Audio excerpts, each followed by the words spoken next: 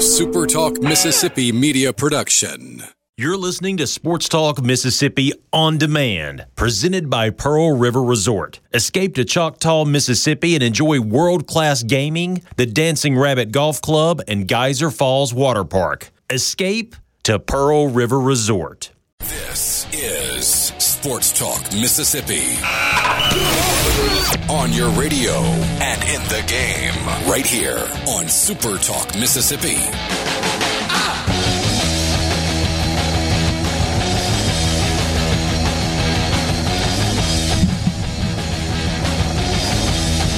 Well, it's just three of us on this Thursday afternoon. Sports Talk Mississippi, streaming online with you at supertalk.fm. Richard Cross, Michael Borky, and Brian Haydad. Brian Scott Rippey is off today and tomorrow, so we are happy to have you along and to be hanging out. Let's give you some NFL news right out of the gate that has just popped up on Twitter in the last little bit from Oakland Raiders camp.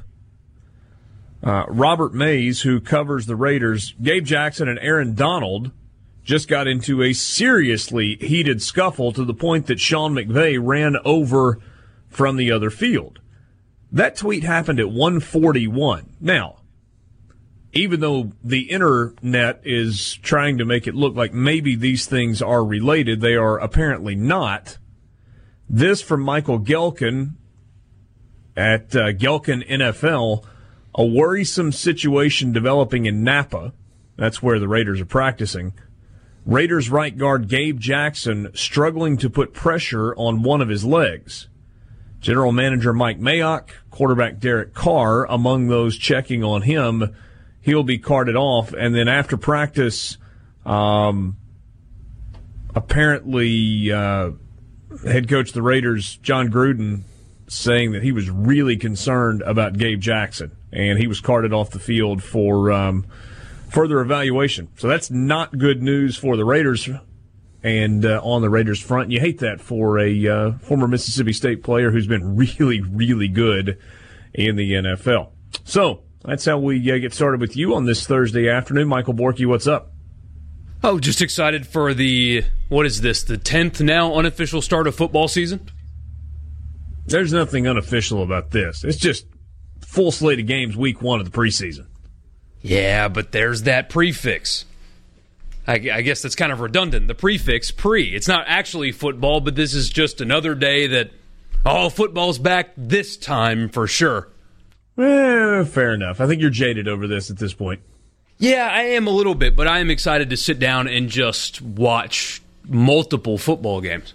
So which is it? Are you sarcastic and jaded about it, or are you excited about it? A little bit of both. I mean, because I love the game, and I will watch it because I feel like I have to, but I know the games don't count. It's kind of a double-edged sword, catch-22, whatever phrase you want to use. I love football. It's on. I'm going to watch it, but I would prefer to have these games count. So I'm frustrated that the outcome doesn't matter, but I'm excited that there's a game on. Well, it's only August 8th. But I get what you're saying. I hear you. Hey, Dad, bum news about Gabe Jackson. Yeah, it sucks. That sucks for a guy who, just gotten a big deal a couple of years ago and is sort of coming into his own in the league as one of the best interior linemen available. We obviously will have to wait and see what the final word is. But 99% of the time, it seems when you start seeing people say the words concern, I think about Kevin Durant's injury, and as soon as it went out, and everybody's like, oh, that was bad, and they tend to be right. So we'll hope for the best, but we'll see what happens. Yeah,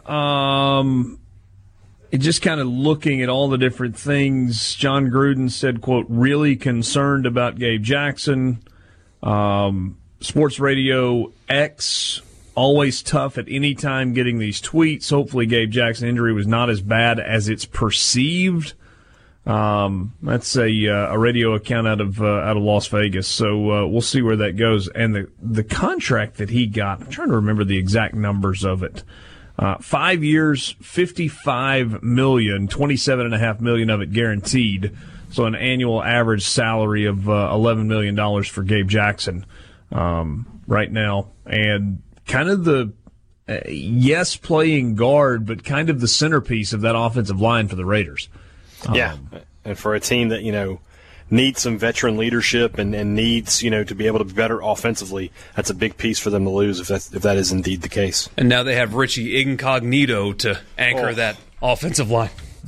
What's the opposite of leadership? Something like that. I think I read, as I was just kind of flipping through those tweets right before the show came on, that Kirkland, the former Arkansas offensive lineman, was filling that spot for Gabe Jackson. Was it Denver? Denver Kirkland? I think that's right. I was trying to say Darius. I knew that wasn't right.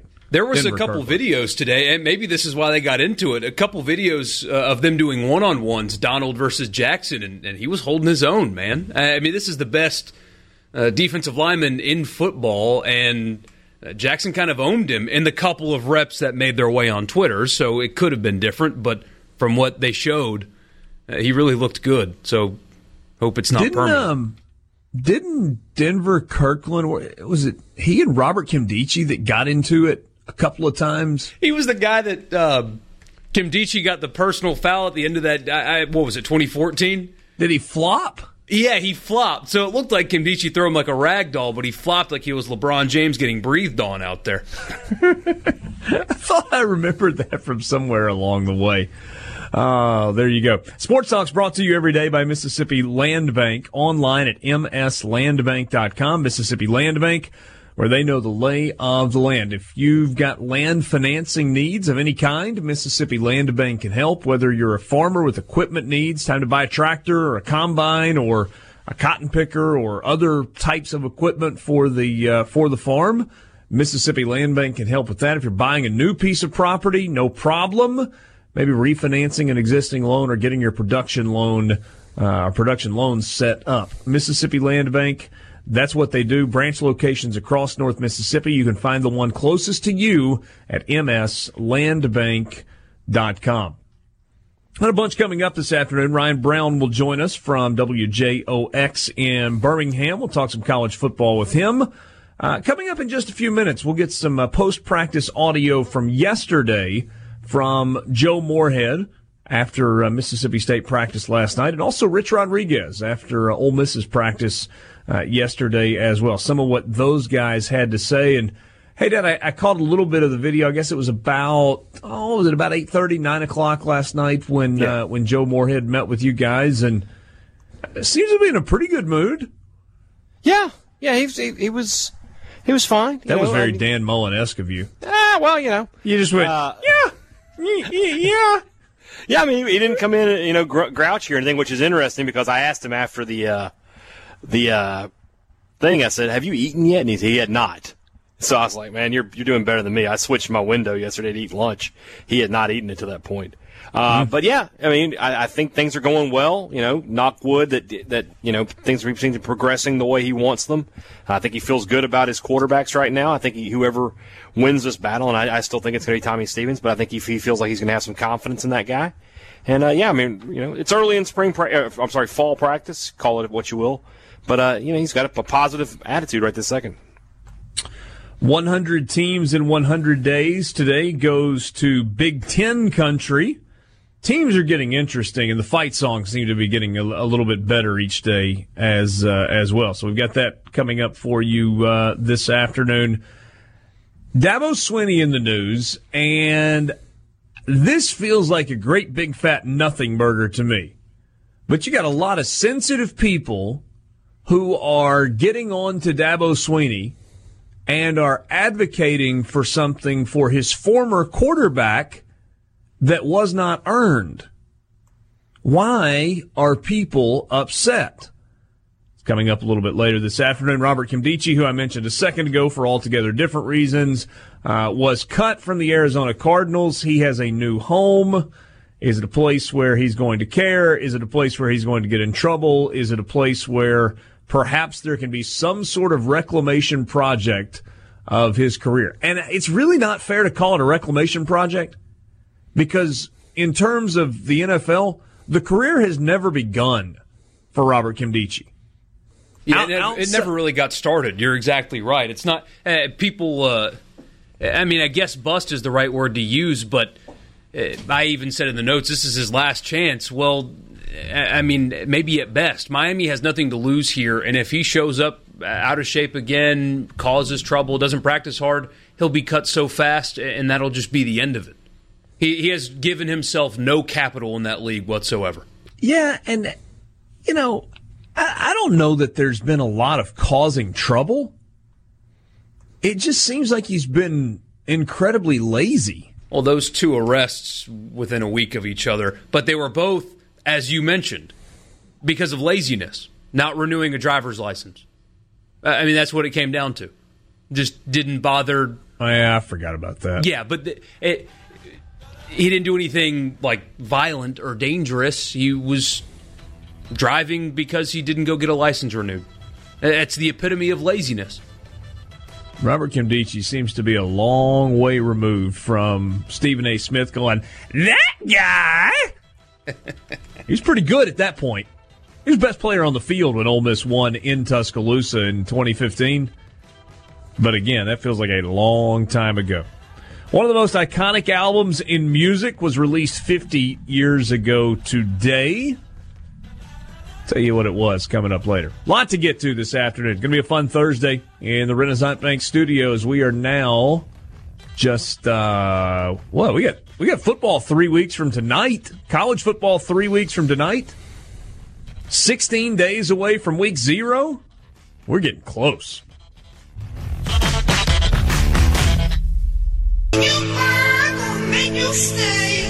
C-Spire text line is open to you, 601-879-4395. Prepaid by C-Spire is going big for back to school with special deals, including a light new iPhone 6S for just $49 and a daily $500 giveaway. Learn more at cspire.com/prepaid. C-Spire, customer inspired.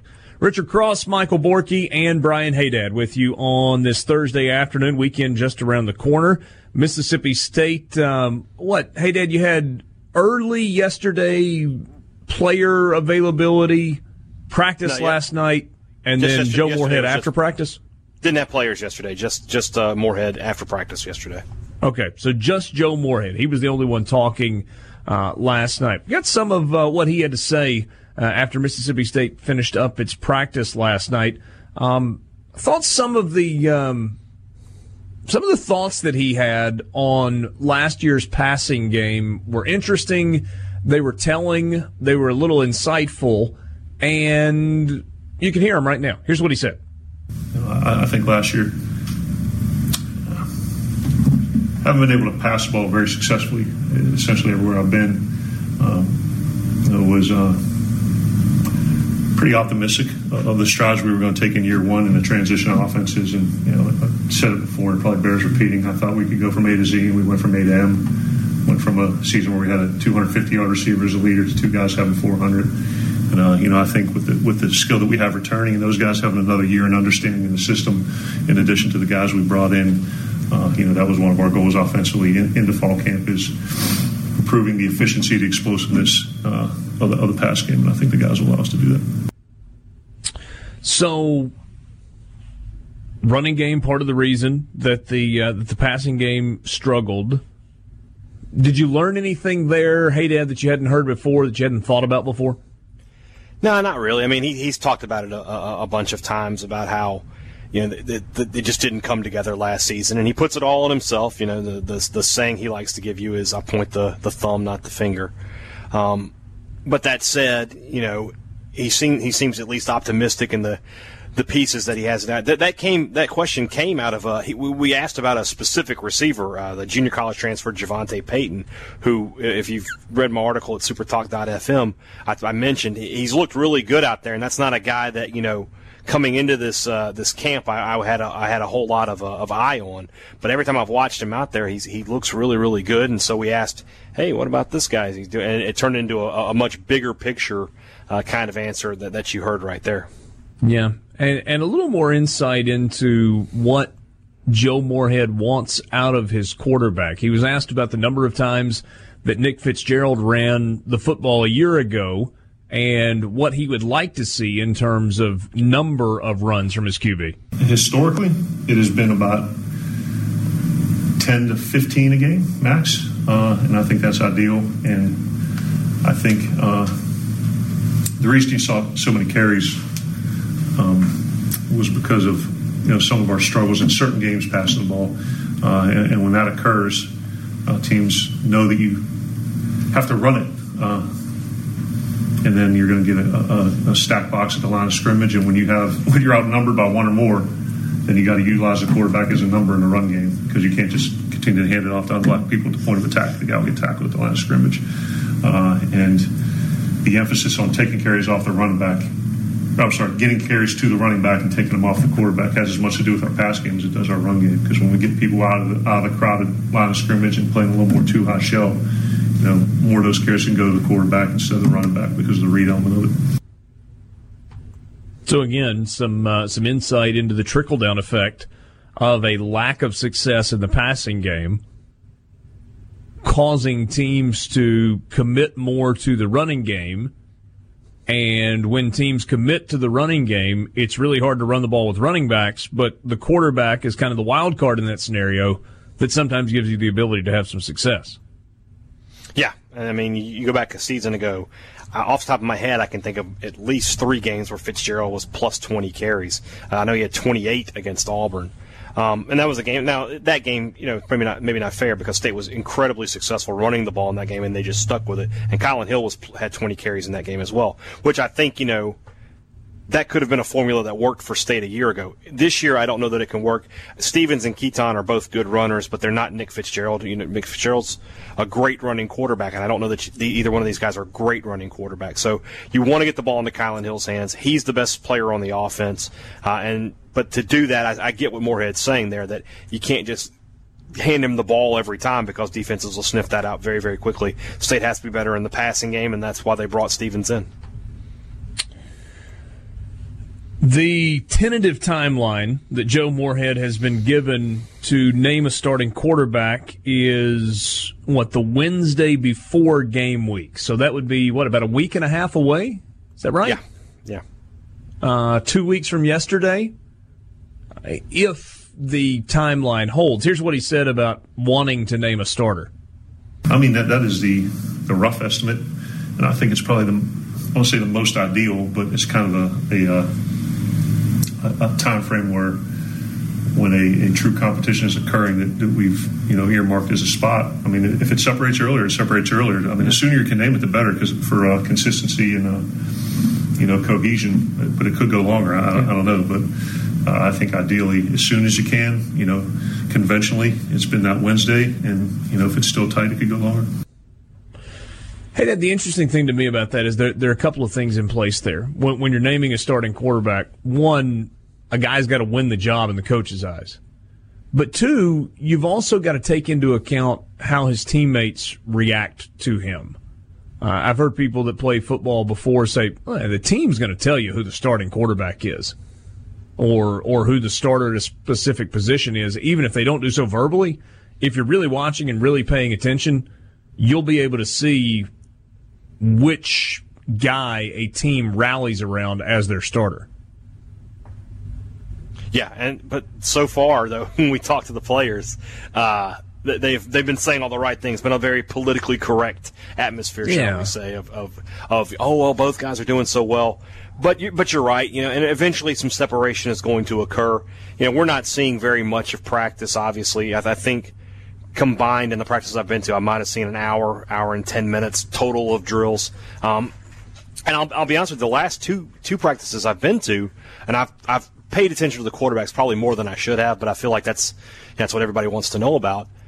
But I thought Keaton Thompson looked pretty good the last couple of practices. Does that change my opinion on who's going to win this job? No, but I feel like he's out there and he's given it a great effort, and maybe he has made some improvements that, if he decides to stick it out at Mississippi State, he could be successful next season as the starter. We'll see how that goes, and all that's a long way off. But yeah, I do agree with you. We're going to start at some point. It's going to become obvious who the starter is, and I agree that the team will be the ones who sort of let us know what's going on. Are you of the opinion that if Keaton Thompson doesn't win the starting job, that he's going to transfer? I don't know for sure. It would make sense for him to at one point, but at the same time, having that redshirt year available, he could if he, and the thing I always say about transfers and anything like this, because sometimes you see guys who don't play at all, and why have they stuck it out? You never know what's going on with a player. He might actually like it here, might have a girlfriend, might be, have classes he enjoys. I don't know what his situation is. So he's going to have that option. I asked Moorhead about that at media days, if they had talked at all about what the next step might be. I asked him last night. I don't know if we have that audio, but if there's any plans for, whoever the loser is, could they make a move to another position? Because they're both pretty good athletes. Stevens has played some wide receiver before. They tried with Keaton a little bit last year, but it didn't do very much. So I don't know what the long-term plan is for Keaton Thompson. I wouldn't be completely surprised to see him transfer. I wouldn't be completely surprised to see him stay at Mississippi State. Finally, from Joe Moorhead, some thoughts on how the offensive line is gelling. Real nice, and I think it's anchored by Darryl, who had a real nice season at guard and transitioned into center, and that's kind of the linchpin of the group. But I think it all goes back to Marcus's and our thought process of cross-training guys during the season and getting reps in at different positions. So maybe when someone goes down, it's not the guy behind them on the depth chart. It's the next best guy to go in. And I think we cleaned up the protection early on last year. After some of those struggles, I think we did a nice job, and we were second in the SEC in rushing. So our kind of goal as an offensive line even is to improve on those things. The great teams I've been on, in the 4 championship teams, the mentality of those teams have been dictated by the offensive and defensive line, and I think that is something that our kids and Marcus take a great amount of pride in.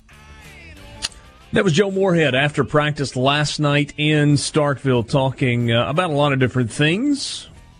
We'll hear from Rich Rodriguez after Ole Miss's practice yesterday. First-year offensive coordinator with the Rebels. Get some of his thoughts on quarterback play, on offensive linemen, on the group of running backs they've got, on some individual players. All of that is coming up when we continue with you in the Renaissance Bank studio, streaming online at supertalk.fm. Sports Talk Mississippi with you, Richard Cross, Michael Borky, Brian Haydad. Thursday afternoon, we heard from Joe Moorhead after Mississippi State's practice yesterday. This also was from yesterday. Rich Rodriguez, offensive coordinator at Ole Miss, meeting with the media after the Rebels finished up practice number 5, and he had answers to questions that were asked of him. First off, they have taken a pretty ambitious track on the installation of this new offense, especially considering the number of young guys. How much so? Yeah, we were really ambitious, and 4 or 5 days in, we have probably 70% of what our offense will be. Now, it's not game specific to Memphis yet or anything like that, but I was a little nervous about that with so many freshmen going to be in a 2 deep, but we're trying to force feed it, and they're handling it pretty well. And Borky, when he says 70% or so 4 or 5 days in, that doesn't take into account what they did in the spring also. Right, and you wonder if they're even going to get to 100, just maybe get a good number of base packages that they'll just know and be able to execute to perfection. He says, he said it to us when we were there for Ole Miss Media Day, and he said it again, I want to say it was Monday, earlier this week anyway, that he's got to remind himself that his quarterback, the face of that program at this point, is still just a redshirt freshman. And even though you've got to rely on him to produce and be your guy and be your leader, he's still young and he's still learning a new system himself. So I wonder if they're going to get to 100%. That's something I hope they ask here in the next couple of weeks, is how far along they are on install, just to see if they actually got it all in or even chose to try to get it all in. Well, and a little bit of a juxtaposition. Tua Tagovailoa at Alabama. I was reading a story earlier today. He played some as a freshman. He had the miraculous throw in the national championship game. And it's like, that's all the experience in the world. Okay, he's a Heisman Trophy candidate. And he was exceptional a year ago, and his numbers were exceptional a year ago. But the story today focused on the fact that because he's a little bit older, he's finally going through progressions. It's not single receiver focused on routes. And that may be a little scary when you think about facing Alabama if you have a quarterback that is understanding defenses and is able to go through his progressions and not just expecting Jerry Jeudy's going to beat his guy here. I'm going to throw it to him. Henry Ruggs is running a fly route. Let's take a deep shot. He's going to be able to look at the combination of the route that Ruggs and Jeudy and Waddell are running and decide which one is the best option. So that's kind of what you're talking about. And if you rewind, obviously Matt Corral is certainly not that far down the line. We'll get to Matt Corral in a second, but there's no question that he's going to be the starter. There is a question as to who the backup quarterback is going to be. Here's Rich Rod on the backup QB race. It's playing out. We have 3 of them that are really battling for the second spot. I'm not even close to being determining who that's going to be. It might be a couple weeks into the season, but I like all 3 of them. All 3 of them have done a pretty good job so far, and we haven't been live with them. I'm debating whether I'm going to have them live at all, during camp, but at some point it probably would help to do that. Those 3 guys, Grant Tisdale, who was here in the spring, Kincaid Dent, and John Rice Plumlee.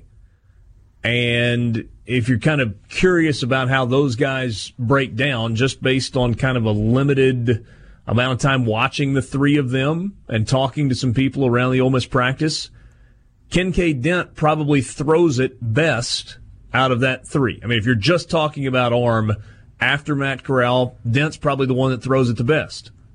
Grant Tisdale is probably the best runner of those 3. And if you're looking for a guy that's a combination of those 2 that throws it pretty well and runs it pretty well, but maybe doesn't do either best, then you've got John Rice Plumlee, who, maybe doesn't excel at the same way that either of those 2 guys do, but does both and is awfully athletic. I'm pretty fascinated to see where this thing goes and who ends up as the backup. The beauty is they don't really have to show their hand on that either because of the redshirt rule. I mean, it's not going to work out this way, but conceivably all 4 of them can play equal time and equal games this year. You can play 1 the first 4, 1 the next 4, 1 the next 4, and there's your season. Yeah, my guess is they don't do it exactly that way. Not really going to work out that way, but they could do it. We would like to decide which of the 3 of you is best, and then you are the backup, as opposed to just, we got 4, 4, and 4 to work with. Oh, what are we going to do if we make it to a bowl game? Who's the backup quarterback? Somebody's going to lose a red shirt. What about Matt Corral? Here's what Rich Rod thinks with Matt Corral. It's been good. Matt, one thing about Matt, he loves to play. He's eager to learn. He makes a few mistakes. And that's sometimes I got to remember, he hadn't played a whole lot either. He's a redshirt freshman. So there's some of that experience that we still got to get, and then he's still learning a new system. But he gets a little bit better every day, and I'm really confident that Matt could have a really good year for us. Whether it's Matt Corral or one of those 3 freshmen that's battling for the backup spot, they are going to play behind a young offensive line. Yeah, I mean, because of injury, even a couple of veterans that are a little banged up, whatever, all those freshmen, with the exception of Darius, were getting a lot of reps. And a lot of them, I think this whole second unit might be true freshmen. It's kind of scary when you look at that, but it's a really good group. Jax McNeil's got his work cut out for him. Because the freshmen, you got to teach them fundamentals and a scheme. And, when you're upperclassmen, they usually have the fundamentals down. With a young guy, you got to do both. And so he's working them hard, and it's a good group of guys. How do you think about that? There's something to that. So you go, well, freshman offensive linemen. Oh, man, those guys are swimming upstream. Yeah, but why? Well, because they got to learn how to play the position, and they've got to learn how to play the scheme. Normally, it's in that freshman year, you're trying to learn footwork and hand placement and how to get in the right spot. And unless you are just an exceptional talent, usually you're not playing as a freshman on the offensive line. Hey, Dad, isn't that the position that you would think, without doing the research, you have the most guys redshirt? Oh, I would definitely think that, 100%. I mean, you look at Mississippi State this year, pretty good depth on the offensive line, but they've got a 5-star guy. Charles Cross. And, I think 5-star, I think immediate impact, only going to be there 3 years kind of player. But I don't would be shocked this year if Cross didn't redshirt. So, really? yeah, I really see that happening. So, yeah, the offensive line, that's where because running the football, if you got speed, if you're a receiver, you can catch the ball. Those are things that you can install and be a part of packages and stuff. But the offensive line, the difference between an 18-year-old just out of high school and a 22-year-old who's done 4 seasons and strength and conditioning, it's huge. It's massive. So, yeah, I definitely agree with that. That and most high school offensive linemen aren't coached very well, and most of them are bigger and stronger than everybody they ever went against in their life up until this point. They're just getting by on physical attributes. They're not doing any technique. They don't know anything other than I'm bigger and stronger than you. Let me push you off the ball. Well, and if you think of some of the great offensive linemen that have come through the SEC, whether you're talking about Ole Miss or Alabama or Auburn or wherever, a lot of the great ones still play at least 4 years. Some of them play 5 years before going to the NFL. The number of guys that leave college football after 3 years on the offensive line, it's just not a huge number. Yeah, it's the guys that are first-round draft picks. A guy like Laramie Tunsil, that's a diamond. That's a gem. You don't get that very often. Yeah, I mean a Laramie Tunsil, a Michael Orr. I'm trying to think about some of the guys that Alabama has had. Andre Smith, maybe. Yeah, I mean, was Chance Warmack a 3-year guy, or he played 4 years, didn't he? I think he played 4 years, yeah. I mean, Barrett Jones played 4 years at Alabama. Now, obviously, he ended up not making it in the NFL, but anyway, you get the idea. What about the running back room for Ole Miss? It's good. Scotty's a proven guy. He's still got to get a little better shape, which he's working to do. Isaiah Warrior, Anki's guy, we call him Anki's. He's a proven guy. Jaron Ely's going to play as a freshman. I'm really pleased with his progress. We got Blue Penniman's going to play a little bit. Snoop Connor's going to play as a freshman. So we got pretty good competition, and we need to really have 3 or 4 ready to go. And I'm pretty confident that we'll have 3 or 4 that Coach Nix feels that he can rotate in and that way. I wonder with Penniman, you heard as he was kind of going through Penniman's going to play a little bit. I wonder if it's going to be like a goal line package for him. Like he's your heavy guy. Yeah, and I guess we don't have time for it right now, but speaking of goal line packages, I mean, he talks about 2-back sets, which is something you haven't seen much of the last couple of years, and it sounds like they have the bodies to do it, and then 2 tight end sets as well. So instead of on 3rd and 1, you have 4 wideouts and 1 running back trying to get 1 yard running the ball up the middle, you're going to have 22 personnel in some cases. Loading the box with big bodies and bigger running backs. That's something that just they haven't done in the last couple of years. And so that'll be just fascinating to see a red zone offense that changes a little bit when they get inside of the 20. Sports Talk Mississippi with you in the Renaissance Bank studio. Renaissance Bank, understanding you. What you think that I can be? I'm the one at the center. Back with you on Sports Talk Mississippi, streaming online at supertalk.fm on this Thursday. There are a couple more sound bites. Let's let you hear those quickly. Just 2 final things from Rich Rodriguez. Borky alluded to the tight ends a second ago, but there's a player that Ole Miss missed the entire year. ACL injury as a senior in high school, and then another one early in the season a year ago. Rich Rodriguez talking about DeMarcus Gregory. He was kind of like Blue Penniman. He's in better shape now. He's 100% healthy.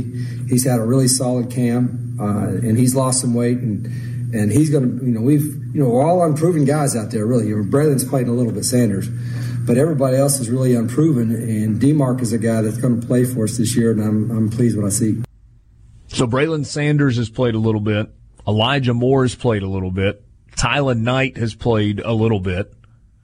That's about it in terms of talent returning at the skill positions on the outside. A lot of on-paper talent there, but definitely a lot of unproven talent. This kid is especially interesting to me. He played at a football factory near where I grew up called Burns. Burns was like, when South Panola was in their heyday, that's what Burns was in upstate South Carolina. They had, and we're talking 06 to 09 is when I played varsity high school football. And Burns was one of those first programs that had a high school indoor practice facility. They had a special deal with Nike where their players got custom cleats, and they had a instant replay video board and their own TV channel. It was absurd. It's just a regular public high school, not like IMG in Florida, just a public school, but they had kids that transferred there from Ohio and other places. They went out and recruited. Jake Bentley's dad was the coach at the time when I played against him, and they beat the brakes off of everybody. And it didn't matter. If you played Burns, you were losing, and that's where this kid came from. So I've had my eye on him for a while just because I remember getting a beat down by the Burns Rebels for 4 years. Are they still good? Not as good as far as I understand it, but my senior year, we won 10 games, and we played them in the second round of the playoffs, and they beat us by 42. Hey. I had 7 guys on that team that went on my team that went Division I, and they beat us by 42 points. That's how good they were. Yeah. They had some pretty sweet uniforms. Yeah, they did. Just kind of checking them out on online. All right, final thing. Tight ends. Rich Rod talking about tight ends at Ole Miss. Yeah, I think so. It's Jason Peller, when he's healthy, he's a little nicked today, and Cooley. We got 2 experienced guys. Bless you. But yeah, we're going to put 12, 21 personnel. We're putting on just make sure Memphis is watching this. That we got every personnel group there's ever been, and we're repping them all equally. So. There you go. That 2 tight end set is. I mean. If they run that a lot, they either A, are really concerned about their front 5, or they're going to run the football a lot and a lot of different ways and give a lot of different looks. I wonder if they have the depth to be able to do it like a 22 personnel or a 12 personnel, but seeing 2 tight ends on the same field at the same time in Ole Miss football is something that we haven't seen, Richard, in how long? I mean, Hugh Freeze didn't do that. They had like a jumbo package they did occasionally, but otherwise they didn't run 2 tight end sets, and the tight end that they used the most was Evan Ingram, who was a slightly bigger wide receiver, who also could block pretty well, but he was a pass catcher. No, the heavy look in Hugh Freeze's offense was when he would take an All-American defensive tackle who had the wrong number on and stick him in the backfield as a running back. Right, hey, Dad? It happened. I saw it. And then get him concussed and then lose. It happened a couple of times. It happened at Liberty Bowl Memorial Stadium. That result was not a quality one. And happened in Starkville, and I don't think it worked out very well there either. What did he have, one good run against Mississippi State, and then it didn't work at all after that? Yeah, the next time Chris Jones took care of that for him. Yeah. So there you go. All right, so that was Rich Rodriguez. So what's this little video, Borky? It started out as kind of a joke on Twitter and has turned into a thing. It's the fun. I don't laugh out loud very often when I'm scrolling through the internet, but this made me laugh out loud. So a video went viral a couple days ago from a movie that I've never heard of, and you probably haven't either. It came out in 2016 called The Duff, D-U-F-F. Love that movie. And it's about Have you seen it? No, I'm just kidding. Okay. Some high school jock, the quarterback, the star quarterback, falls in love with a girl that's like not that pretty, even though the actress is quite attractive. One of those stupid movies. So video comes out of this guy at practice, and this poor actor cannot. It looks like he's never thrown a football in his life. Like, just can't do it. His mechanics are embarrassing. Can't throw a football, so it goes viral. The actor's wife gets on Twitter and says, "All of you have ruined our date night because now, instead of having fun, my husband's in the yard pumping up a football so he can show all of you that he can throw." A couple hours later, he posts a video of himself throwing a football. Not any better. This poor guy. You've got to see that's the video. Not true. It was better than not the one. Much better. It didn't clear the air on whether or not he actually knew what he was doing. He took a drop and then took a crow hop and let it fly down the street. I mean, the one on TV, it was like, it was bad. It was really, really bad. Nothing worse than the dad in Field of Dreams trying to play catch. That's the worst throw in baseball history. Brian Brown joins us next. Sports Talk Mississippi, brought to you every day by Mississippi Land Bank. Back with you for the 4 o'clock hour. Richard Cross, Michael Borky, Brian Haydad. All guests appear on the Farm Bureau phone line. Check out favorites.com and go with the home team. Brian Brown joins us from Jocks in Birmingham. Brian, Borky tells me you're on vacation. I know generally you like him. Why did you say yes when he asked you to come on and visit with us today? I feel sorry for him. He's like a sympathetic character to me, so I try to help Borky as much as I can. Yeah. Well, thanks. Where are you? Anywhere fun? Technically, it's a staycation. Okay. It's been a week of playing golf around here, and my little one started kindergarten today, my youngest, so it was her first day of kindergarten, so I was going to be off that day anyway to take her to kindergarten for the first time and, all that stuff, all the dad stuff, but I decided to make a week of it and just play golf every day as much as I can. So that's what I was doing when Borky texted me, and I'm finished. I'm at home now, so I'm ready to roll, man. Well, thank you. I appreciate that. How does playing golf every day on vacation really differ from any other week for you in the summer, though? You saw my wife. She pretty much said, my wife said, other than today, you could have just gone to work every day and played golf afterwards, which is true. Sorry, my bad. Bad observation. Yep. I've played a little, maybe slightly earlier. Normally I feel 11 or 12. I've been seeing off 8:30 or 9 this week. So, yeah, there's not a huge difference, to be honest with you. Nah, good for you. Are there any rumblings coming out of Auburn, Bo Nix or Joey Gatewood? It's funny you asked that. They scrimmaged today. They had a 90-play scrimmage this morning.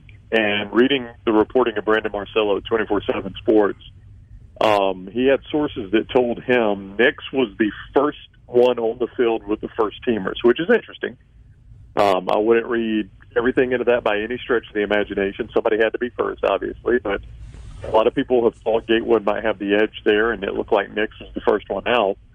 That was the good for him. The bad for him is he had a couple interceptions. One was a pick six, according to Brandon's sources. The offense scored twice, and the first-team defense dominated, and there were 3 offensive turnovers all on Nix-led drives. So, I guess there was some good and bad there. And he threw some interceptions, and looks like he might have gotten worked over a little bit by the first-team defense, but it also doesn't appear that Gatewood let things up. And, you expect the defense to be ahead of the offense, especially when you're an experienced quarterback, but it seemed like maybe Nix struggled a little bit more than Gatewood, at least on the turnover front. Yeah. I'm just trying to kind of think back with Auburn. There were times a year ago where offensively they were okay, but as a general rule, that didn't feel like a great offense. It felt like an offense that never really figured itself out. It's real easy to say when Gus Malzahn's got a great quarterback that the offense has been great. You've got the dynamic of him calling plays again. The last time we saw Auburn, they hung, 63, I think it was, on Purdue. Yeah, on Purdue. Yeah. But I don't know what I'm supposed to believe about Auburn's offense. That's a great, it's a great question because, Bo Nix, almost called him Patrick. Patrick's his father, but Bo Nix run kind of what Gus Malzahn wants to run. That's what his dad, Patrick, ran. Not the exact Gus Malzahn offense, but a lot of the same concepts. He ran at Pinson Valley for his dad, the high school where he played here in Metro Birmingham. So he can do that, but it seems like Gatewood has probably cut more out of the Nick Marshall mold with a little more of Cam Newton's size. He's not Cam Newton, so don't miss saying. I'm just saying he's a little bit of a bigger Nick Marshall. But to your point, nobody would ever call Nick Marshall a great quarterback. But in that system, Nick Marshall was tremendous. I mean, he was very difficult to stop, especially in 2013. He and Trey Mason together were an exceptionally good duo. So you're right. If it's a quarterback that fits that Malzahn system well, it can be a really productive offensive system. Jarrett Stidham was never that guy. He was never going to be that guy. So Malzahn had to change for him, and I think that's where Malzahn realized he made a mistake, is he didn't have to go get Jarrett Stidham. He needed a different style of quarterback. Now, it won the West one year, but he had to change his style for Stidham, and I don't think Malzahn wants to make that mistake again. One area that Auburn struggled a year ago, and some of it was not their fault, some of it was injuries, was the wide receiver position. They get some guys back this year. Are they going to be drastically improved in pass catchers? Drastically might be an overstatement. Look, Seth Williams is really, really good. He kind of burst on the scene last year, and he's a tremendous player, not just a wide receiver, just a tremendous football player. So he's going to be Auburn's best receiver. Darius Slayton was kind of the deep ball guy, but he didn't have the best hands in the world. Will Hastings, he's a converted kicker. It's such a weird situation with him, but he doesn't do anything but catch like 30-yard bombs. He's been injured. He'll be back. Eli Stove is coming back. He's not like a dynamic game changer, but Eli Stove is a solid receiver for Auburn. I think they'll be better. I don't know if I would say drastically better just yet. Maybe they will be, but I think it'll be interesting to see, when Anthony Schwartz is 100% healthy. He is a burner. He's got track speed. So it'll be interesting to see what they can do with him, having Hastings back, Eli Stove back healthy. But Seth Williams he's the workhorse of that group. I mean, he's the guy I think that will impress you the most.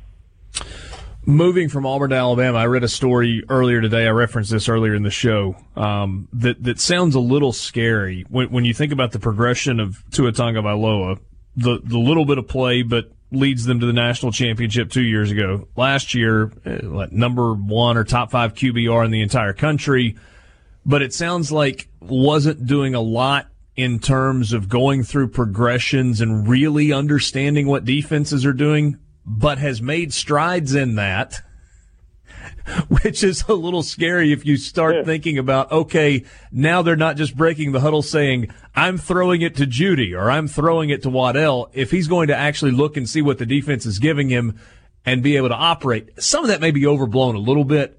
How big of a step forward, though, can Tua take? Well, I think he can take a pretty big step forward. And let me remind you, Richard, that he would have been the USC quarterback if Steve Sarkisian kept his job at USC. That's who was recruiting him the best, and his family, for whatever reason, really liked USC and really liked Sarkisian. When all that went south, that was when it really opened the door for Alabama to get in the mix, and they convinced him to come to Tuscaloosa. Well, now you've got that marriage back with Steve Sarkisian, and I don't think it's any accident that Tua Tagovailoa is the quarterback and Steve Sarkisian is the guy that Nick Saban kind of pulled off the, I don't want to say trash heap, that's probably a little too strong, but I don't think it's any accident that Tua Tagovailoa and Steve Sarkisian are back together. Now, I'm not suggesting that the Tagovailoa family told Saban who to hire. Nobody's going to do that. But I also think Nick Saban is a smart guy, and he knows that that is a guy that Tua Tagovailoa, and presumably as well his younger brother Talia, who may be a future, he's on the team at Alabama. We'll see if he's ever the starter. I don't think there's any accident that that's who that family's very comfortable with, and why would you not take advantage of that if you can? So I think having those two, reunited, so to speak, even though they never were together, but I think you catch my drift there. I think that can lead to a lot of improvement for Tua Tagovailoa. Ryan Brown from Jocks and the Jocks Roundtable on your radio. I feel like we've talked about this last year and the year before that and the year before that, and it's turnover on the coaching staff. And it feels like more people are pointing to that may have been a bigger issue a year ago. In fact, Nick Saban even brought that to light at SEC Media Days, that maybe the focus with some of his assistant coaches wasn't where it needed to be. Some people kind of rolled their eyes and scoffed at that, but I don't feel like you can have it both ways. That you can't roll your eyes and scoff at it when Nick Saban says, yeah, that may have been an issue, but then turn around and write a story about Alabama has coaching turnover and how long can they continue to sustain things. That makes sense? Yeah, you're right. Yeah, I see what you're saying. No, you're right. I do think it was an issue. I don't think, maybe a lot of people looked at Nick Saban saying that as an excuse for losing the championship game, and maybe it was an excuse. I don't know. But I think the bigger issue, not just turnover, but I just think, I think they realized very early Tosh LaPoy was probably a little bit out of his league trying to call defenses in the SEC. And that's why, Pete Golding is now the defensive coordinator, was almost at Ole Miss, but, he took over a lot of the game day play calling of defenses during the season. Now, he never was coordinating it fully. LaPoy was still doing that, but a lot of people will tell you that Golding took over the kind of the game day operations of that. So I think Saban realized he made a mistake early there. It's hard to say you made a mistake with Michael Oxley because that was a record-setting Alabama offense with a Heisman finalist quarterback. But when you were in your most important situation, Michael Oxley was he already one foot in Maryland and 1 foot in Tuscaloosa? I don't know, but in the national championship game, that offense, it struggled, and it wasn't the same offense it had been all year. So, and Craig Kuligowski, who was the defensive line coach who came from Miami, that everybody sang the praises of when Nick Saban made that hire, that guy's unemployed right now. Alabama's still paying him not to coach, but he's not the coach at Alabama, but he could have gotten a job anywhere and doesn't have one. So that's a little bit puzzling, too, because that guy came as when he was hired, a lot of people praised Nick Saban as hiring one of the best defensive line coaches in the country. Yeah. Ryan, as always, good stuff. I can't imagine how much golf you would play if you were paid not to do your job. Enjoy the rest of the staycation this week. 1 day left. Thanks, man. Yeah, we're playing again in the morning, so I'll let you know how it turns out. Attaboy. Ryan Brown from Jocks and the Jocks Roundtable on the Farm Bureau phone line.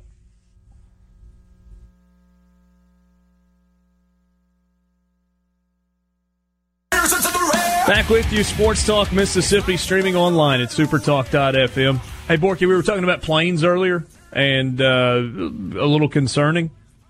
I had a buddy sent me a message, said I tried to I flew to an Auburn game in 2003 on a small plane. We wanted to have some drinks on the way home, but the pilot said we didn't have enough weight allowance to ice down a styrofoam cooler.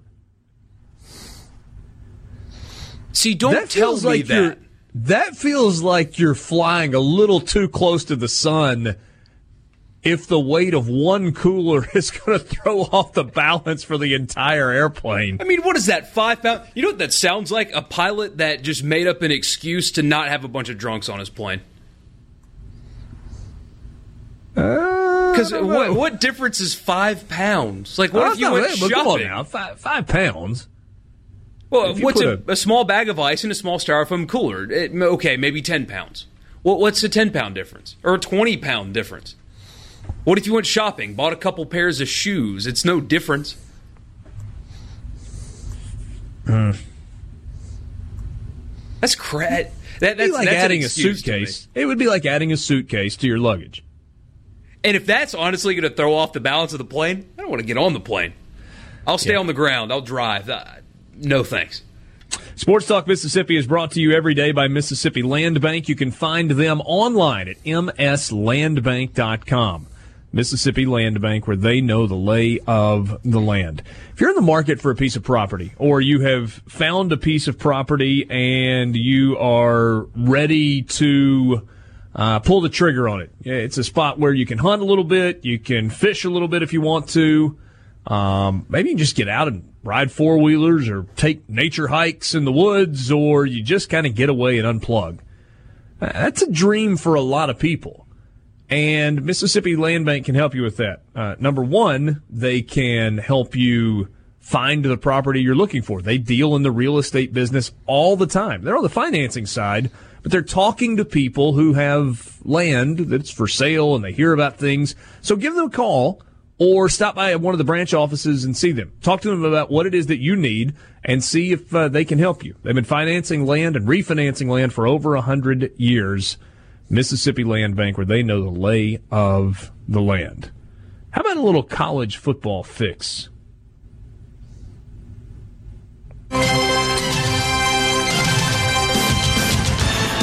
To ring or not to ring? The College Football Fix is driven by Ford and your local Mississippi Ford dealers. You've got the Hurry Up and Save sales event going on right now. It means savings on the F-150 or the Ranger or the Explorer or the Expedition. Great deals, great vehicles. You can test drive one today at your local Mississippi Ford dealer. That's not just something that I read, by the way.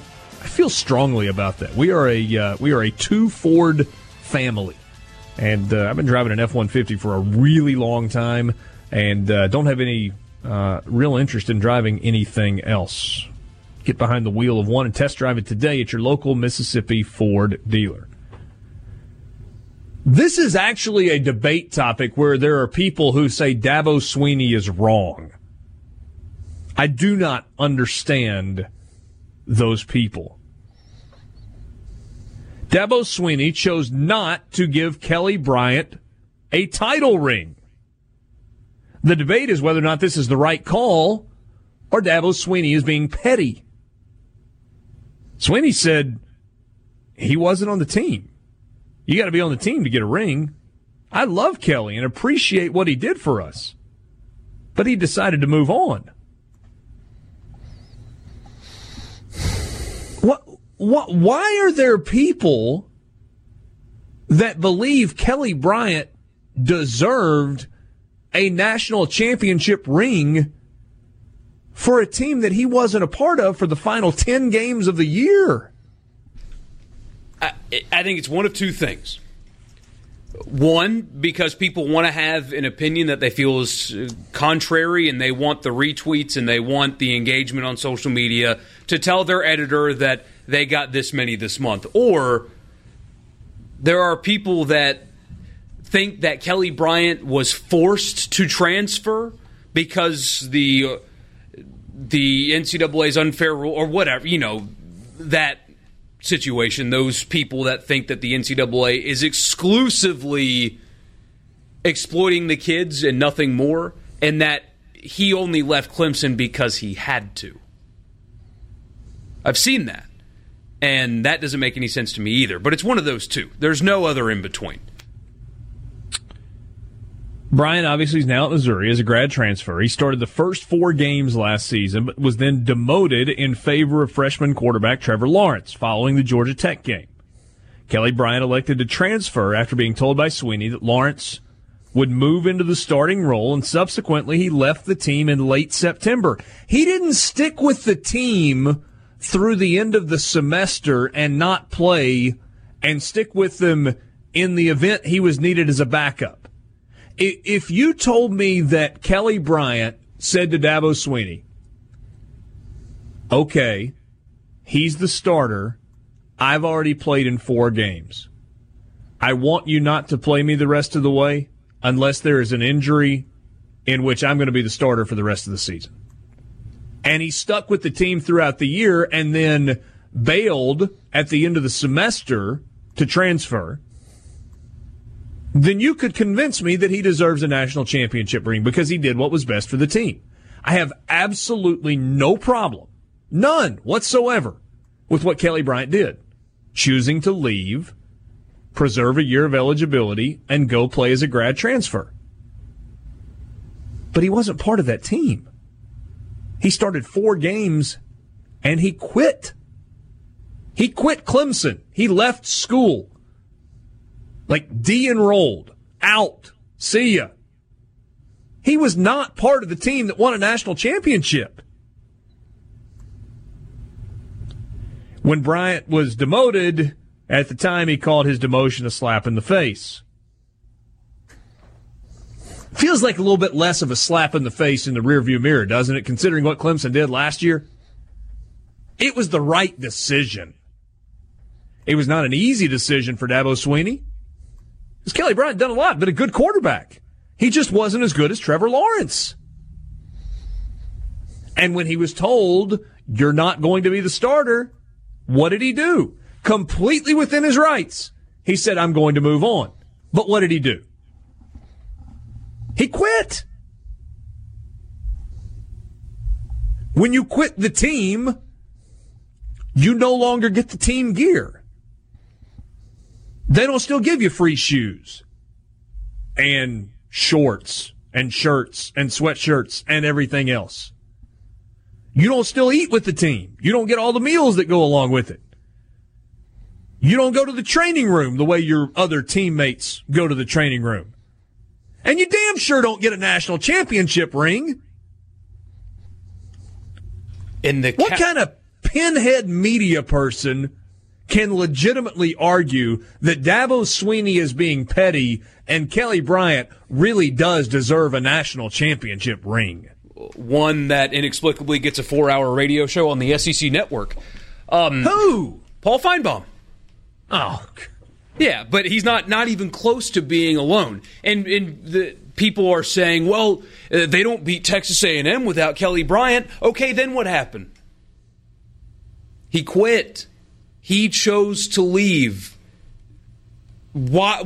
Yes, he helped them beat Texas A&M. But why is it so hard to understand that he made an active choice to no longer be on that team? Why should he get to reap the rewards of what that team did because he helped them win one of the games? I don't know how you get from A to B. There's some space in between, some logic jumping that you have to do where those two things don't make sense in connection with each other. Hey, Dad, what am I missing here? I don't think you're missing very much at all. I mean, I've seen some people make the argument that players that are traded from NFL teams can still get a Super Bowl ring, but those are trades. You know, that wasn't the player saying I wanted to leave. That was the front office making a move. Yeah. So I don't think those are very similar situations at all. Just for me, I mean, again, maybe we're just the old guys, Richard, although Borky seems to agree with us. But, yeah, I mean, when you quit the team, you know, you quit the team. And here's what I want to know. Did Kelly Bryant ask about getting a national championship ring? Does he want one? Somebody from Missouri needs to go ask that question. Yeah, why would he want one? All right, C Spire text line. Pinheads that believe in participation trophies. Larry, do you think Clemson would have won those 4 games without Kelly Bryant? Yeah, I do. The Bryant ring thing comes from the participation trophy idiots. Love the show. That's Jimmy in the Berg. He says, and my brother teaches at Clemson, has since 1974. We know, folks. Feinbaum is wrong about this. Richard, I thought the Pinhead media comment was spot on. Just thought you were referring to Feinbaum. No, it wasn't specifically. But on this particular take, if that's where he stands, then if the shoe fits, I want in every color, Paul. All right, some stuff from the NFL. Sports Talk Mississippi. C Spire text line open to you, 601-879-4395. Again, 601-879-4395 if you would like to be a part of the conversation. At C Spire Repair Centers, they love making happier experiences for you. That's why they've got 1-hour phone repair, fixing any phone from any carrier with certified parts and technicians. Visit cspire.com/repair to find a repair center near you. C Spire, customer inspired. They've got over 20 repair locations across the state of Mississippi, from Oxford to Gulfport. The Saints, the New Orleans Saints, are fighting in favor of the NFL to make the lawsuits from Saints fans go away. Lawyers for the New Orleans Saints have joined NFL lawyers in opposing a fan's lawsuit over the failure to call a crucial penalty during a playoff game. You remember this? I mean, I know yes, I remember it. I meant the lawsuits. The NFL, by the way, they filed some kind of motion, whatever legal term you want to use, to make sure that Roger Goodell doesn't have to testify, and they cited death threats that were received by him and the officials involved. And so them showing up to Louisiana for this case would be dangerous to their personal health. Come on now. Yeah, I know. A little bit ridiculous, but that's what they tried to do today. Okay, I don't want to make... let me be careful here.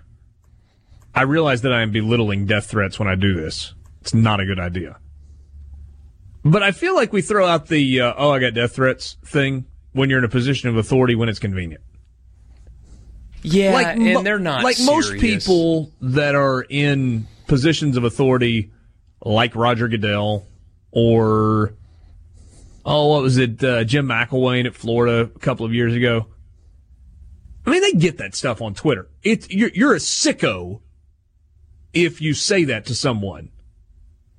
But people don't really worry about those things until it's convenient for them to throw it out. Well, I got death threats. So the failure to call a pass interference or unnecessary roughness penalty on L.A. Rams corner Nickel Roby-Coleman helped the Rams defeat the Saints in the title game and move on to the Super Bowl. Sorry, hey, Dad. In a Wednesday night filing with Louisiana Supreme Court, the Saints said allowing the lawsuit to proceed would, quote, open the door to countless legal claims, close quote, that would overburden courts, the league, and its teams. On Wednesday night, the league asked the high court to halt proceedings in the lawsuit. Lower court judge has allowed the suit to proceed and ordered that Roger Goodell submit questions in September. Here's another quote. Saints have always been completely supportive of our fans' unbridled enthusiasm and understand their passion, in particular for the no-call situation in the NFC Championship game. In no way do we not appreciate the support. However, we also need to be mindful not to open a virtual Pandora's box that allows courts and judges to either affirm or reaffirm contests played on the field. Mrs. Benson and Coach Payton have worked diligently this offseason through the proper channels at the league level to address these concerns. Yeah, a couple players as well have taken to social media to basically say, hey, look, stop. Thanks, let's move on. No thanks. Yeah. I mean, regardless of how upset you are, that's the right course of action here, right? Absolutely. But the thing is, and Cowherd went on a rant on his show about how the Saints are going to take a huge step back. They're going to go 8-8 because they can't get over it. They're not over it. Going into last season, do you remember what happened and why they got eliminated from the playoffs in 2017? Oh, I remember. As Sean Payton is mocking the skull chant on the sideline with 1 second left, Stephon Diggs catches the most improbable pass to win a game, one of the most improbable passes to win a game in the history of the sport, and they lose in Minneapolis. The Minneapolis Miracle is how they got eliminated from the playoffs the year prior. Marcus Williams missed a tackle. He was, just shameful how they lost that game. Embarrassing. A meaningless miracle, you mean? Yeah, because they lost the next week. But Sean Payton is literally mocking Vikings fans on the sideline as that game ends and his team loses. They turn around the next year and go 13-3. So, I mean, how much... It sucks, but they're all professionals. They have experience losing in such a way that you would think that it would be hard to get over. And again, they went 13-3. So are we really to expect that now they're going to have a bad hangover from a playoff loss 9-10 months ago? No.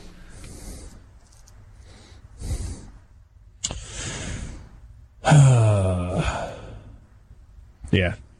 So sounds like that's moving in the right direction, at least from a common sense standpoint. Mentioned it at the beginning of the show today. You hate this if you are a Mississippi State fan because it involves a former player. Gabe Jackson carted off the field at practice today after a leg injury. Sounds like it's serious. That's based on kind of what John Gruden said.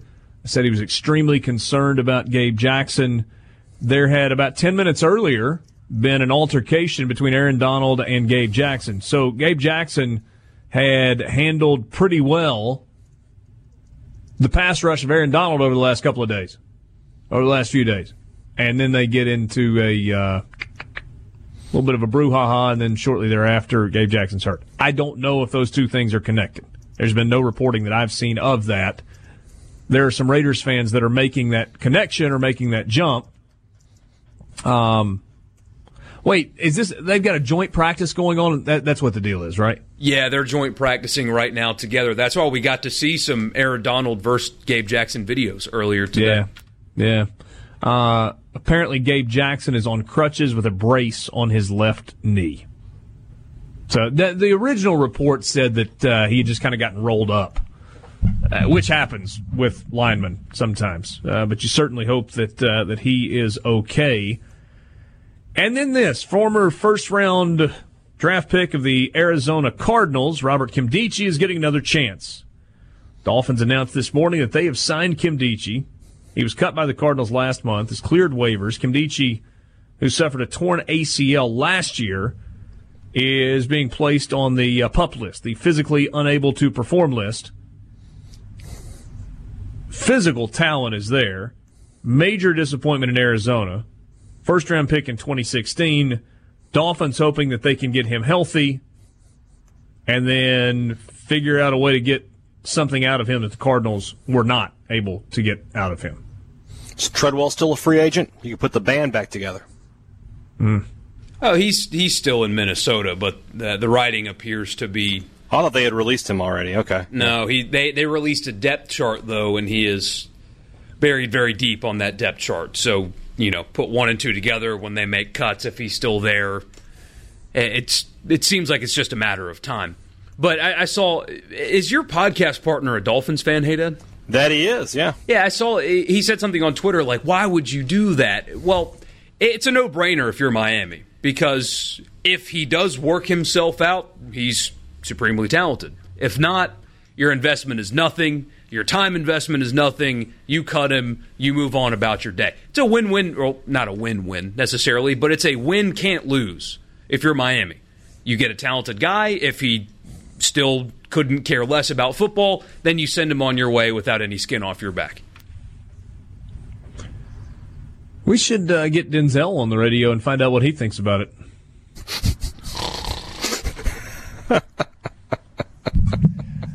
Bunch of preseason action tonight. Colts and Bills. We revisited that story not too terribly long ago. I don't know that Jane actually brought it up. Before I was a member of this show, I don't know how many times I really listened to it. But, buddy, when I heard that had happened, I guarantee I listened to that segment. I went back and found that on demand. And I laughed, and then I laughed some more. And then listened again? Thanks for the clicks. I may have listened more than once. I got y'all some clicks that day. What do you think's been listened to more? His interview on that show, on our show when he fell asleep, or any of the albums he's released since then? Oh, now you're just being cruel. Borky, we should dig that up at some point. When Borky is funny, he is really funny. You think we've still got that audio somewhere? We can find it if we look hard enough. Colts at Bills tonight. That is at 6 in Buffalo. NFL Network at 6, Jets and Giants. 6:30, Redskins and Browns, Patriots and Lions, Falcons and Dolphins, Titans and Eagles, Jags and Ravens. 7 o'clock, you got Panthers and Bears, Texans and Packers. Late game on the NFL Network, Chargers and Cardinals. Why are you giving me Chargers-Cardinals instead of Broncos-Seahawks in the late game on the NFL Network? Kyler Murray. Oh, yeah, that's a good reason. So that we can see all 7 snaps that he takes in preseason all game. Handoffs. Number 1. Sports Talk Mississippi with you in the Renaissance Bank studio. Renaissance Bank, understanding you. 50 years ago today, Abbey Road was released. One of the most iconic albums in music history.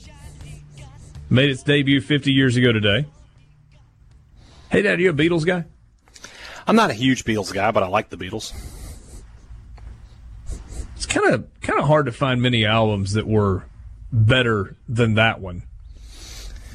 Certainly at least in number of hits. Even if you don't dig the music, you can look at what the album accomplished. 4 million copies in the first 2 months. In the UK, the album debuted at number 1. It remained there for 11 weeks before being displaced for 1 week by the Rolling Stones' Let It Bleed. The following week, Christmas week, returned to the top spot for another 6 weeks before being replaced by Led Zeppelin 2. 81 weeks on the UK albums charts. Overseas reaction, which was United States reaction, similar.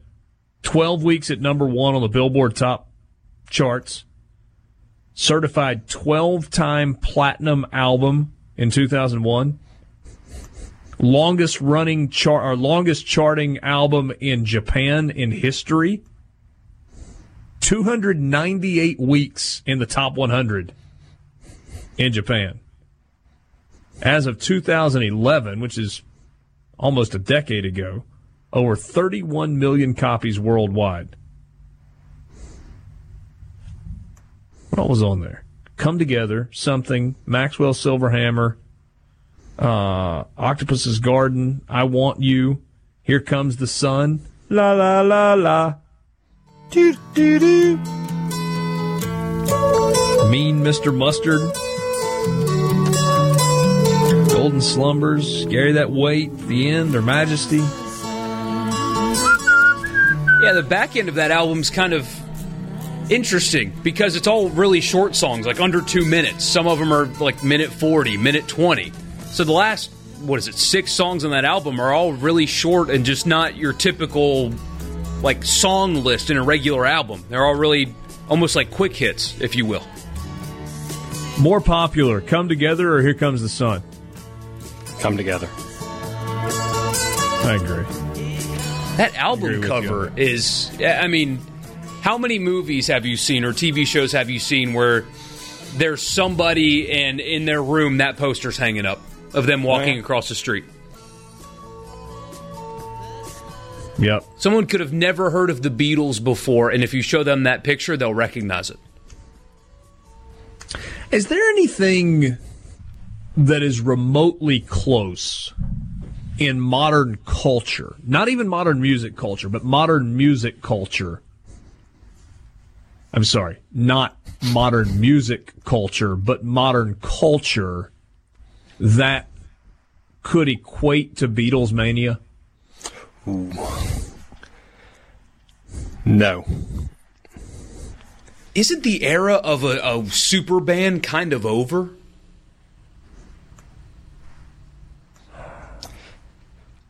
It's just because music is so different now. You don't have bands hardly anymore. And even the good people, they just fizzle out so quickly. I mean, the Rolling Stones are hanging on. Still selling out arenas. Yeah. That's a little different. You too, right? Yeah. But they still didn't do what the Beatles did, but did anybody else? No. No. But, I mean, well, okay, different question. I mean, obviously U2 has not created Beatles mania the way, or, U2 mania the way the Beatles did. But as far as a band that has stuck it out and is doing what they're doing in arenas still, I mean, it's kind of the last of that breed, isn't it? Yeah. Yeah. I mean, unless you want to go more... I mean, it's just on a different scale when you talk about something like Widespread. Yeah, totally different. I mean, please understand. Please do not. Please stop. If you're yelling at me in your car, stop. Stop it. Don't be the guy or the gal that hears what you want to hear as opposed to here's what I was actually saying. The Beatles to Widespread Panic. Oh my God. I mean, from a cult following, sells out shows, whatever. I wouldn't just say on the a Beatles micro scale. I wouldn't say the Beatles had a cult following. I mean, they were popular with everyone. They were mainstream. That's the key, is everyone. The most popular... Elvis was. Yeah, Elvis was too.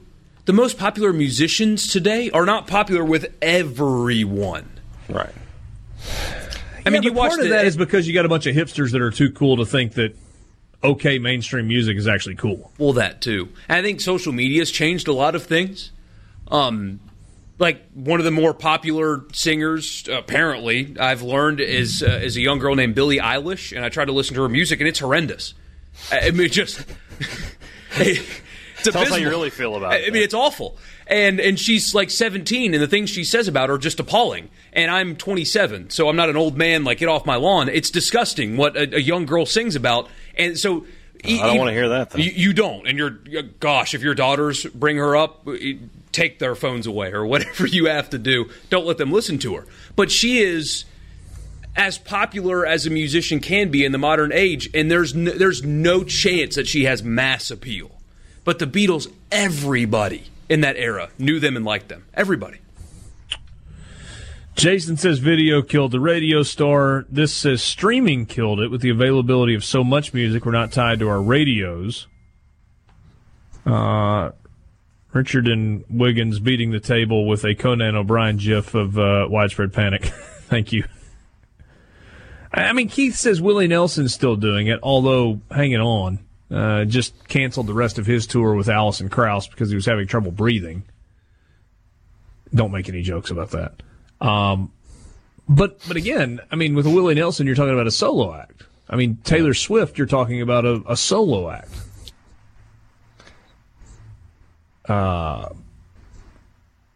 Somebody said NSYNC, Backstreet Boys. I just don't think it even compares. I mean, okay, when the Backstreet Boys were hot... and NSYNC was going crazy. Yeah, they had like this little goo-goo gaga teenage girl following, and their music was all over the place. But it, at least as I understand what the Beatles deal was like, it's not even close. No. I mean, the Beatles mania, that was a worldwide phenomenon.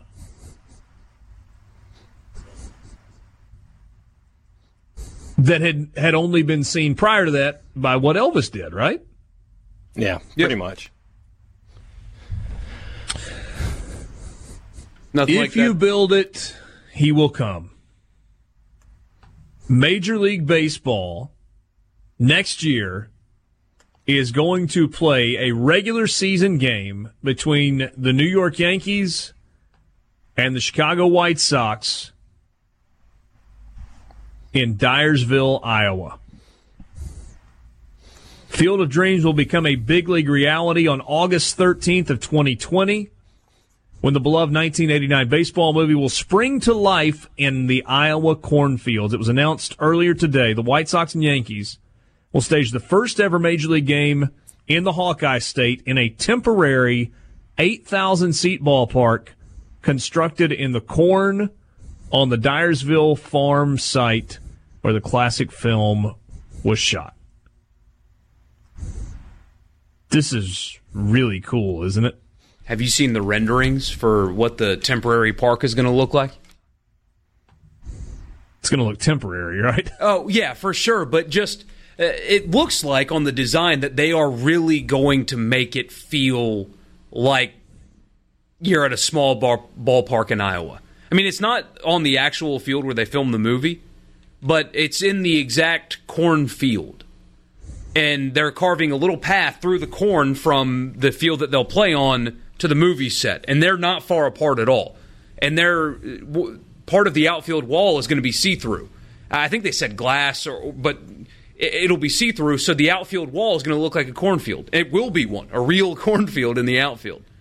And I don't even really like the movie that much, but that is so cool. It's a good movie. I like it, but it's not. If you told me to name top 5 sports movies, I don't put it up there. I'll fight you. We're going to fight next time I see you. It's going to happen now. MLB at Field of Dreams will be nationally broadcast on Fox. Follows the precedent of the now annual Little League Classic in Williamsport and this year's Major League Baseball game that was played in Omaha leading into the College World Series. Latest example of the game bringing itself to iconic American baseball venues outside typical big league jurisdiction. Obviously, you had the Yankees-Red Sox series in London this year, a couple of games.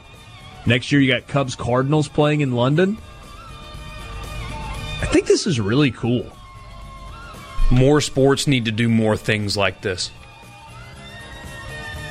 I wonder what tickets will go for on the secondary market. Over under $1,000. On the secondary market, I'd say over. Sports Talk Mississippi. We'll wrap it up with you next. A Super Talk Mississippi media production.